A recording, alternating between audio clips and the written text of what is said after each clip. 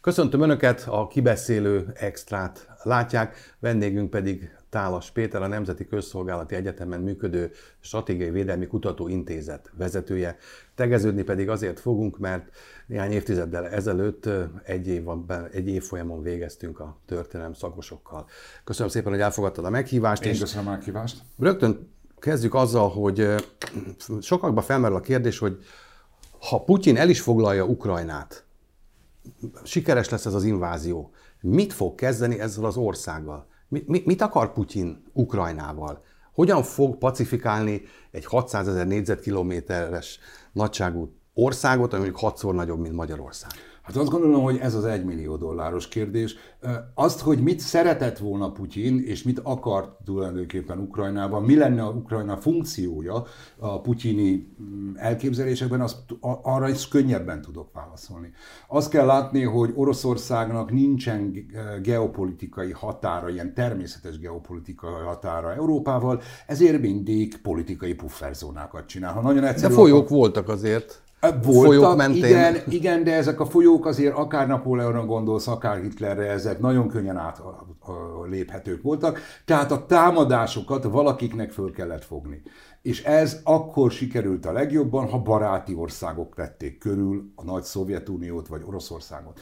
Így jött létre a Varsói Szerződés, és most így alakult ki egy ilyen Belorusszia, Ukrajna, Moldova, Grúzia, tömb, amire Putyin úgy tekint, mint egyrészt egy olyan pufferzónára, ami a kibővülő NATO-val szemben jelent puffert, másrészt Ukrajna abból a szempontból is szerintem kulcsfontosságú, hogy Oroszországnak integrációs elképzelései vannak, valami olyasmit szeretne a posztszovjet térségben létrehozni, mint az Európai Unió, tehát egy gazdasági integrációt, és ez Ukrajna nélkül tök értelmetlen, mert Ukrajna a második legfejlettebb gazdaság, még akkor is egyébként, ha most mondjuk Európa, legszegényebb országa. Oké, hadd vitatkozzak, nem sántít ez a logika abból a szempontból, hogy viszont olyan országok, mint a balti államok, Románia, Magyarország és a többiek, amelyek szomszédosak magával Oroszországgal, gyakorlatilag a NATO tagjai már 10-20 éve.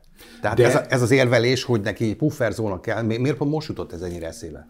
Azt gondolom, hogy elsősorban azért jutott eszébe, mert most látta azt, hogy Ukrajna is elindult nyugat felé. Ugye 14-es konfliktus alapja az, hogy merre, az egy orientációs, egy biztonságpolitikai és egy orientációs vita.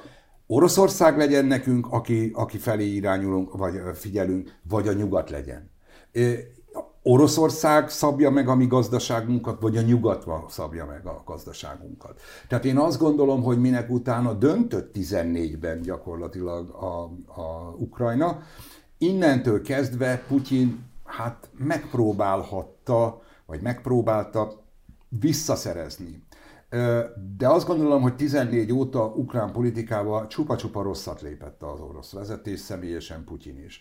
Nem gondolom, hogy vissza lehet csábítani egy olyan nemzetet, akinek mondjuk egy félszigetét, a Krím-félszigetét annektálják, még akkor sem egyébként, ha mindenki pontosan tudja, hogy ugye ez Hruscsov ajándéka volt, hogy ez kikerült a legkésőbb Ukrajnához, hiszen Ukrajna... Ezen már kaptak Sztálintól is területeket, a nyugati részeken, Lenintől a keleti részeken. Így van. Alapvetően azt lehet látni, hogy Ukrajna nagyon sok ilyen részterületből áll össze, mi több, a jelenlegi ukrán nemzetnek olyan típusú nemzettudata, történelmi tudata, mint mondjuk nekünk, nincsen, mert egészen különböző történelmet élt meg a kelet-ukrán, egészen különböző történetet a nyugat-ukrán, és egészen különböző történelmet mondjuk a déli ukrán, meg az északi. Ez azt fogja jelenteni, hogy az első igazi történelmi élménye egyébként ennek a modern, független államalakulatnak. Igen, ennek gyakorlatilag ez a háború lesz. Na, térjünk vissza az eredeti kérdéshez. Tehát, hogyha elfoglalják Ukrajnát az oroszok, milyen forgatókönyvek működhetnek? Az első nagy kérdés, hogy az oroszok... Mennyi idő alatt foglalják el? Mennyi idő alatt foglalják el, hogy az oroszok képesek lesznek-e mondjuk, hogy tehát milyen módon foglalják el, területet akarnak, egész Ukrajnát akarják, vagy feles Ukrajnát, vagy és ezt hogy akarják megszervezni, megszállással, vagy megszállás nélkül, tehát ilyen helyi erőkkel. Én azt gondolom, hogy nem fogják megúszni a megszállást, azt nem vagyok biztos, hogy az egész Ukrajnát fogják megszállni, de hogy Ukrajna egy részét feltétlenül meg fogják szállni, és ott próbálnak meg valamit csinálni, az szinte bizonyos. De hát az meg előrevetít egy nagyon csúnya Afganisztánra ütő példát, hiszen ott is egy 10 éves háborúba csúsztak bele, aminek a végén aztán ugye elég csúfosan kellett kivonulni. Így van. Ez is benne van? Én szerintem igen, bár hozzá kell tenni, hogy vannak olyan szakértők még az én intézetemben is, akik azt mondják, hogy igenis a modern társadalmak azok megkötik a maguk kompromisszumait. Tehát, hogy az ukrán társadalom az nem lesz olyan ellenálló, ha represszió éri. Én nem vagyok ilyen optimista.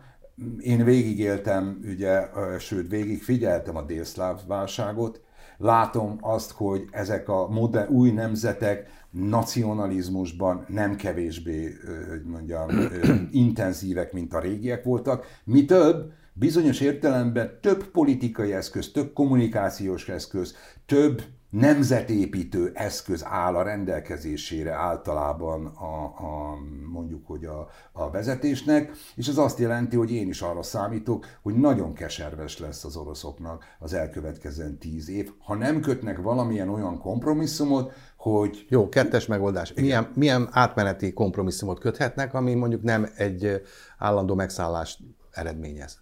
Hát azt tudják csinálni, hogy jól megverik a ukrán hadsereget, és azt mondják, hogy ezen túl egyébként semmi más nem kérünk, mint hogy ismerjétek el a Krímet, tehát hogy az Oroszországhoz tartozik, és ezt hirdetsétek nagy garral, hogy az Európai Unió és nyugat is vegye tudomásul, és ennek megfelelően a Krímért hozott szankciókat, azokat semmisítse meg, és ismerje el, vegye tudomásul a szakadár területek függetlenségét, ahogy elismerte. Nyilvánvalóan nem azon a kis területen, mert ugye most Luhanszk és Donetsz megyének a 40%-át birtokolja csak a szakadár társaság, hanem Luhanszk és Donetsz megyét, de akkor megint ott tartunk, hogy lesz néhány ilyen stratégiai kérdés.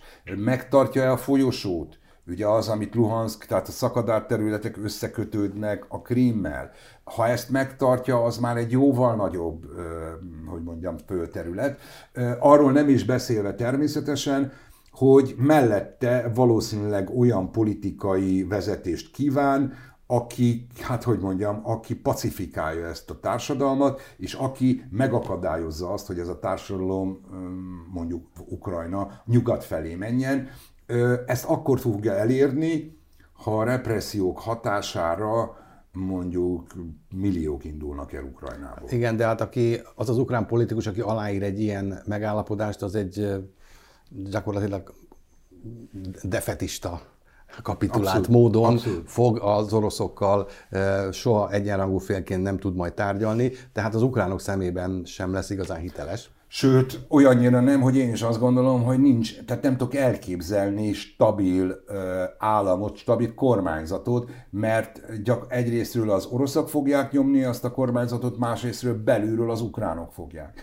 A probléma inkább az, hogy szerintem számos olyan megoldási lehetőség lezárult 14 óta, ami megoldás jelentett volna. Mondjuk tételezzük fel, hogy Oroszország szeretné elérni, hogy semleges legyen Ukrajna, és akkor azt mondja, hogy békén hagylak benneteket, csak legyetek semlegesek. A semlegesség azt gondolom, hogy nagyjából egészében 18-19-ig talán még elérhető volt, de 19 januárjától a lakosság 50%-ánál nagyobb aránya akarja már a NATO-t. Valószínűleg hatással egyébként a Krím elvételére, meg a szakadárok támogatására. Tehát 14-ben, 15-ben ez még megoldható lett volna, ha valaki így lép föl.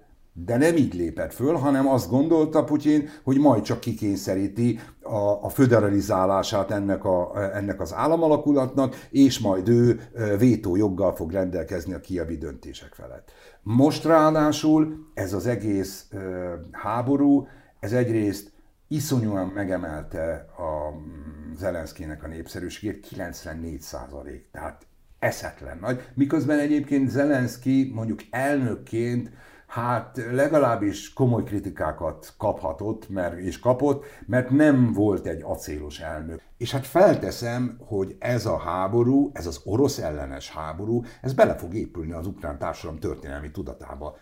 Itt 10 évig, 15 évig, vagy egy egész generáción keresztül nem fogják szeretni az oroszokat. Péter, te azt mondtad nemrégiben egy nyilatkozatodban, hogy téged nagyon-nagyon nehezen lehetett meggyőzni arról, hogy egyáltalán az oroszok el fogják indítani ezt a háborút. Mert hogy te úgy vélted, hogy úgysem fognak beleállni. Most beleálltak ebbe a háborúba. Utolsó szenárióként, ugye vázoltuk a lehetséges kimeneteleket. Mi van akkor, hogyha esetleg nagy lesz az étvágy, és nem állnak meg mondjuk a Baltikumnál, és ha bekapják azt a 3 balti államot is? Hát azt gondolom, hogy ez teljesen más helyzet. Azért azt világosan kell látni, hogy az oroszok pontosan tudják, hol a NATO határa. Egyébként a NATO is pontosan tudja, hol van a posztszovjet térség határa. Tehát nem véletlen, hogy a nyugat mindenfajta segítséget megad azon kívül, hogy háborút vívna Ukrajnáért. Ennek megfelelően ez azt jelenti, hogy ilyen értelemben az orosz kísérlet szerintem azért nagyobb kudarc, mert az orosz kísérlet gyakorlatilag valóban Oroszország befolyási övezetén belül zajlik. Tehát gyakorlatilag ez egy könnyebb történet. Itt biztos lehet tulajdonképpen Oroszország abban, hogy nem harcolnak Ukrajnáért. Viszont amit megtett most a nyugat, hát az azt gondolom, hogy meglepte egyébként Oroszországot. Tudnélik, a nyugat sokkal többet tett. Na most azzal is tisztába kell lenni a putyini vezetésnek, hogy a NATO az egy sokkal erősebb, katonailag erősebb, mint Oroszország.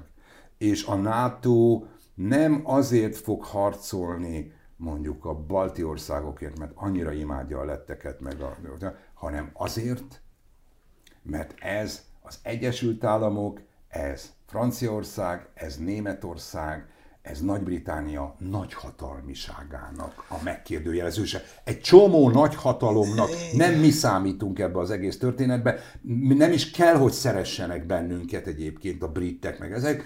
Ez egy ilyen konstrukció, hogy nem teheted meg azt. Igen, de és hogyha ugye onnan indultunk ki, hogy nem hitted el, hogy lesz háború, mégiscsak lett háború, de mi van akkor, hogyha provokálják ezeket az országokat az oroszok, éppen azért, mert hogy éket akarnak verni a NATO-n belül az Atlanti-óceánon túli csoportok és mondjuk az európaiak között, hiszen mások az érdekei az európai NATO tagállamoknak is. Ugye itt van ez a kontinens, meg kell védeni, hogyha támadás éri, mint az amerikaiak, akik azt mondják, hogy így gyerekeket, nagyon messze van ez a Litvániát, most akkor pont oda kéne nekünk menni. Azt gondolom, hogy jó, akkor másodszor említett, hogy valóban én azok közé tartoztam, akik nehezen tudták elképzelni. Én is egyébként, én is. Csak azt akarom, hogy az én intézetemben volt ugyanakkor szerintem Magyarországon az egyetlen olyan szakértői grupp, vagy csoport, akik viszont el tudták képzelni. Én magam, bevallom, óriási vitát folytattam az én orosz szakértőimmel, akiknek igazuk lett.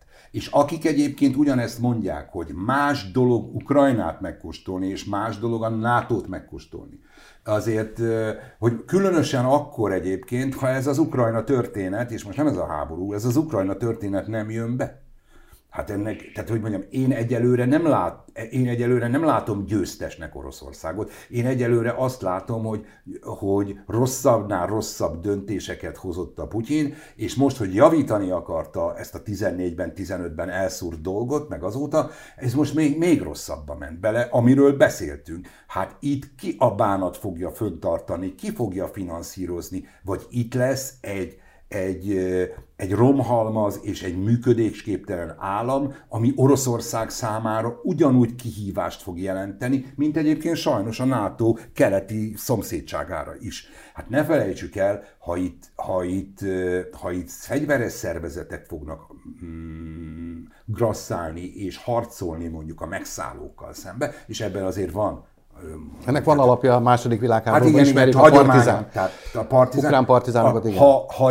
Ha itt csak egy nagyon kevés ember úgy dönt, hogy akkor ő terrorista lesz, és azt fogja mondani, hogy akkor elmegyek Moszkvába, vagy elmegyek bárhova, és akkor az oroszok nem tudják azt mondani, hogy te egy kaukázuszi kinézetű vagy, mert itt szőke, kékszemű, hogy mondjam, akcentus nélkül oroszul beszélő emberek fogják gyakorlatilag merényleteket elkövetni. Nem szeretném, hangsúlyozom, többször nem szeretném, de a legrosszabbra számítva ezt is el kell tudni képzelni. Tehát azt mondod, hogy létezhet egy olyan forgatókönyv is, hogy belecsúsznak abba, hogy rendfenntartásra kényszerülnek hosszabb távra.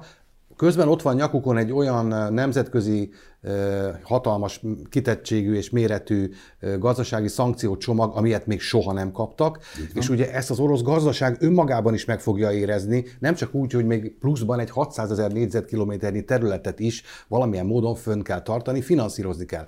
Azt is tudjuk, hogy az elmúlt években azért erőteljesen készült, illetve futtatták fel az orosz gazdaságot, és a háttérköltségvetés jól összerakva egy 600 milliárd dolláros tartalékon ülnek, de azért ez a 600 milliárd is ki fog egyszer fogyni, különösképpen akkor, hogyha elszigetelődnek, és egy párja állam lesz Oroszországból. Én ugye nagyon kíváncsi vagyok, hogy ez a 600 milliárd dollár tartalék, ez hol van. Tehát amennyiben hazavitték, és betették a fiókba, akkor lehet, hogy megvan nekik. De ugye 600 milliárd az rohadt nehéz. Tehát, hát aranyba is. Tehát azt akarom mondani, hogy ha ezek külföldi befektetésekben vannak, akkor ez is ki van téve egyébként annak, hogy egyszer csak, ha rosszul viselkedtek, akkor nem lesz ilyen. Vagy ha elvágjátok mondjuk, és azt mondjátok, akkor nem küldünk gázt, meg olajat. Tehát azt gondolom, hogy ezek nagyon billegős történetek, és én Isten igazából arra számítok, hogy részben a kudarc, részben a katonai kudarc, mert ami most megy, az kudarc. Nem vitat, tehát azt kell látni, hogy Oroszország le tudja győzni. Ha akarja, le tudja győzni Ukrajnát, mert összemérhető. Nem egy súlycsoport, igen. Így van. De azt lehet látni, hogy Ukrajnát alulértékelték, az ukrán ellenállást, az ukrán hadsereget, önmagukat felülértékelték, és ebből ilyen... Ez nem egy K.O. Így van. Még egyetlen dolog, hogy ennek abban a pillanatban, ha ezt a szankciót huzamosabb ideig fogja érzékelni az orosz társadalom, azon belül is egyébként az a réteg, amelynek mondjuk azt, hogy lehetősége van lobbiként, valamilyen lobbiként a hatalommal szemben megfogalmaznia a követeléseit, ez nem a tömeg, tehát nem a plebs, hanem ez a belső kör, mondjuk. Ez a belső kör, vagy a belső kör körüli vállalkozók, a különböző oligarchák, stb., akik vesztenek ebből. Hát most foglaltak le egy 125 méteres jachtot, éppen valaki mondta nekem, hogy ez nem is jacht, ez inkább jachtabb, mert akkora, hogy nem is tudunk elképzelni ekkora jachtot. Most sír mondjuk egy TV kommentátor, hogy elvették két kómók vagy olaszországi kis házikóját. Ezt meg fogják érni, ez nagyon fájdalmas lesz. És akkor még nem beszéltünk egyébként arról, hogy ez fokozható. Fokozható oly módon, hogy ha te háborút indítottál, ahogy nehogy azt gondolt, hogy majd a gyereket kint fog tanulni egyébként a London School of Economics. Tehát lehet olyan eszközöket, ami azt a réteget nagyon durván megnyomja, akinek van esélye ezt a hatalmat politika módosítására kényszeríteni, végső esetben azt mondani Vladimir Vladimirovics Putyinnak, hogy köszönjük szépen, 70 éves lett polgártárs, menjen nyugdíjba. Most közben így gondolkodtam, ahogy mondtad ezt, hogy igen, hogy végül is nem csak a belső kör, vagy az oligarchák, vagy a leggazdagabbak érintheti nagyon rosszul ez a szankció, hanem már az orosz középosztályt is, amely az elmúlt 10-15 évben, ha akarjuk, ha nem, azért az európai nagyvárosokban mindig ott voltak az oroszok, tehát utaztak, ott voltak a közel-keleti ismert, vagy görög üdülőhelyeken nyaranta. Ott vannak hévízen. Utaztak, ott vannak hévízen. Ugye ebben a szankció az azt is jelenti, és most erre tolnám azért tovább a beszélgetést, hogy a szankciók ilyen szinten a középréteg is meg fogja érezni, nem fognak tudni mozogni, sehova nem mehetnek ki Oroszországon kívül. Ez az egyik. A másik, hogy mit gondolsz arról, hogy ez a szankciócsomag elegendő-e ahhoz, hogy valamilyen módon befékezze az oroszokat, valamilyen módon elgondolkoztassa a vezetést, és mondjuk Putyinékat rávegye arra, hogy megállítsák, leállítsák ezt az inváziót? Abban én szkeptikus vagyok, hogy ezt a háborút most még meg lehet valahogy állítani. Lehet, nagyon örülnék neki, de rendkívül szkeptikus. Akkor mire lesz elég ez a szankciócsomag? A szankció... Önmagában azt gondolom, hogy az első... Jó, Deák Andris az én egyik munkatársam, ő foglalkozik szankciós politikával, ő vezet engem mindig be, és én mindig, hogy mondjam, mindig nagyon lelkes vagyok, hogy akkor nincs véd szankció, ő meg mindig nyugtat, hogy nyugi. Ez azért úgy van mindig megcsinálva, hogy mondjam, hogy ne veszítsünk sokat. Én most ő azt mondta, azt hiszem nyilvánosan is, hogy a nyugat a szankciópolitikában egy taktikai atombombát dobott le. Ez azt jelenti, hogy egy minőségi váltás van, ha jól érzékelem, eljutott Európa oda, hogy neki is be kell vállalni veszteségeket ahhoz, hogy igazán fájjanak a szankciók. Tehát én azt gondolom, és akkor még lehet ezt fokozni természetesen. Tény, hogy amit mondasz, hogy a középrétegek már szerintem most. Ugye a Visa, a Mastercard már nem. Ha kimész a reptérre, kiderül, hogy nem megy sehol a repülőgép. Tehát mehetsz mondjuk a baráti országokba, Észak-Koreába, mehetsz Myanmarba, Szíriába, Kubába, Venezuelába. A középréteg nem oda szokott menni, mint tudjuk. Tehát azt gondolom, hogy ezek szankciókat, ezek nagyon és ezek érezhetők lesznek a mindennapi életben, csak képzeljük el azt, hogy egyszer csak, ha Toyotán van, nem lesz Toyota alkatrész, ha Mercedesen van, nem lesz majd Mercedes alkatrész, és akkor kénytelen lesz egy gyalog, vagy biciklivel, vagy nem tudom, rollerrel elindulni. Ezek azért, hogy mondjam, elég durva történetek, és akkor még nem beszéltem olyanról, hogy minden, ami import, hogy gyakorlatilag a szankciók fenyegetése az hatékony lehet. De én azt gondolom, hogy nem csak a szankciókról van most szó. Én azt gondolom, hogy egy óriási fordulat megy Európába a végbe. Ha belegondolsz abba, hogy milyen... Hát egyrészt, ha belegondolsz abba, hogy mit csinálnak a németek. A németek ugye mindig ilyen, mondjuk azt, hogy ilyen orosz barátok voltak, vagy megértőek voltak a Putyinnal kapcsolatban és az orosz törekvésekkel, és most egyébként a szocdemek, akik különösen ezt az keleti politikában, hát mondjuk Schröderre gondoljunk, aki Gazprom alkalmazott. Északi áramlat 2. Északi áramlat 2, stb. Azt mondták, hogy északi áramlat 2 nincsen, azt mondták, hogy kezdjünk el fegyverkezni, emeljük föl, ez nagyon fontos, 2%-ra a védelmi kiadás, most 1,4-en van, és óriási veszekedés volt eddig évtizedekig, hogy a németek nem akarták. De már ráfértem azért a Bundeswehrre, igen. Így van, és még ráadásul azt is mondta, emlékem szerint az új kancellár, hogy tegyük be ezt az alkotmányba, amire még a Bundestagba is a taps egy pillanatra megállt, hogy micsoda. De itt, tehát azt akarom mondani, hogy óriási változás van. És azt is mondom, hogy van ennek egy olyan sajátossága ennek a háborúnak, ami a civil társadalmat éri nagyon. A legtöbb információt mi magunk is egyébként a Twitterről, a Facebookról, a TikTokról, meg ezekről. Ez gyakorlatilag egy olyan szolidaritást indított el, és egy olyan párbeszédet, egy olyan nézőpontot ad a civileknek, hogy önmagukba jelentkeznek. Ha csak arra gondolok, hogy az elsőként Lewandowski, mindenkinek megvan Bayern München, bejelentette azt, hogy a lengyelek nem fognak játszani az oroszokkal. És most már nem tudom hány foci csapat bejelentette, hogy nem lesz orosz, az oroszok nem fognak játszani az Európai Ligába. Nem lesz Forma 1. Ez azért az orosz nagy közönséget is érinti. Hát azért Forma 1-et csak nézte Pavel Pavlovics is ott valahol, nem tudom, Jekaterinburg 3-ban, vagy a lakótelepen. Két dolog még, az egyik az, hogy említetted a menekülteket, ez a fajta, amiből a jelen pillanatban az adás felvételekor már 1 millió ember hagyta el Ukrajnát. Rosszabb jóslatok szerint ez felmet akár 5 millióra is, nagy része itt fog maradni az unión belül, tehát Európában. Hogyan fog, vagy változni fog-e ez a fajta menekültkezelés a korábbi évekhez képest az unión belül? Hát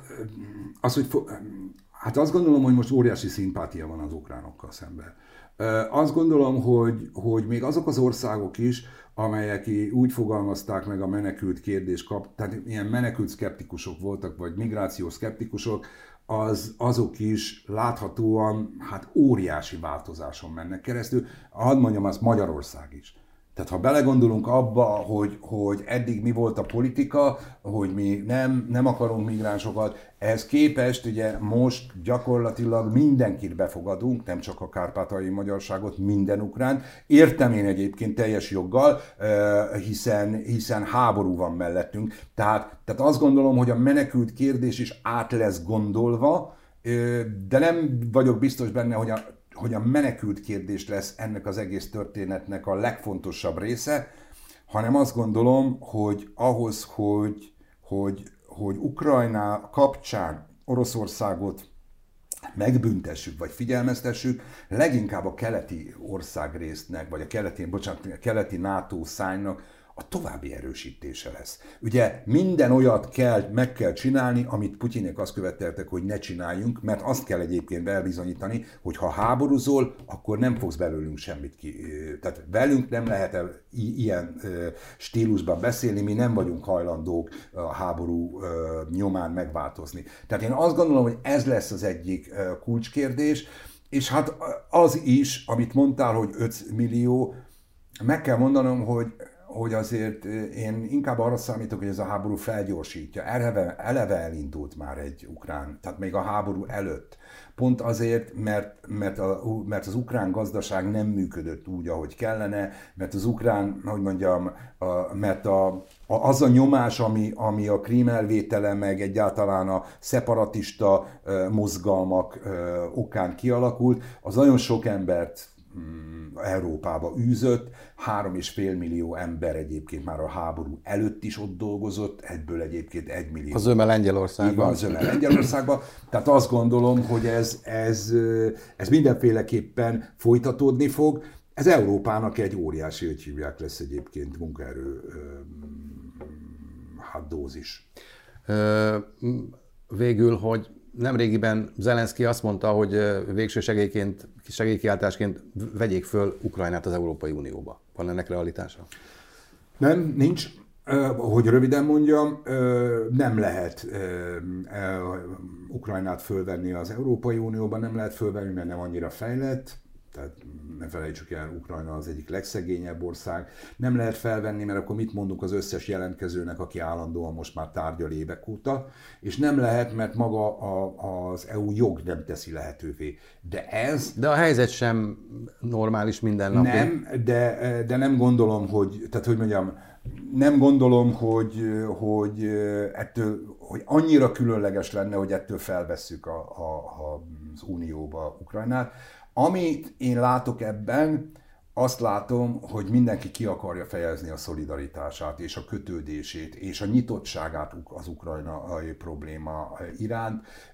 Ha belegondolunk abba, hogy milyen forradalom zajlik le, most idézőjelbe, tehát az 1 millió, vagy 650, vagy 700 ezer, tehát a kimenetel, 80 ezer ukrán ment vissza Európából, hogy a dán kormánynak, a brit belügyminisztériumnak azzal kell foglalkoznia, hogy engedélyt kérnek emberek, hogy elmehessenek harcolni az ukránok önkéntesnek.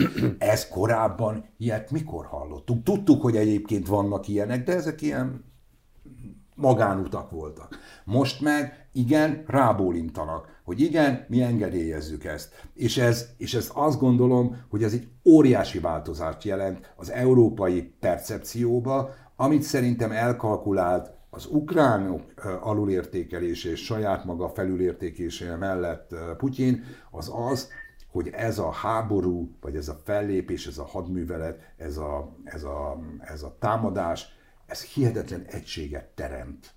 Nyugaton és Európában is, mert még azt látom, hogy ettől most hirtelen mindenki beállt a sorba, és hirtelen mindenki egyetért mindenkivel. Tálas Péter, köszönöm szépen. Önöknek pedig köszönöm, hogy velünk tartottak, ha a kibeszélő extrát látták, viszontlátásra.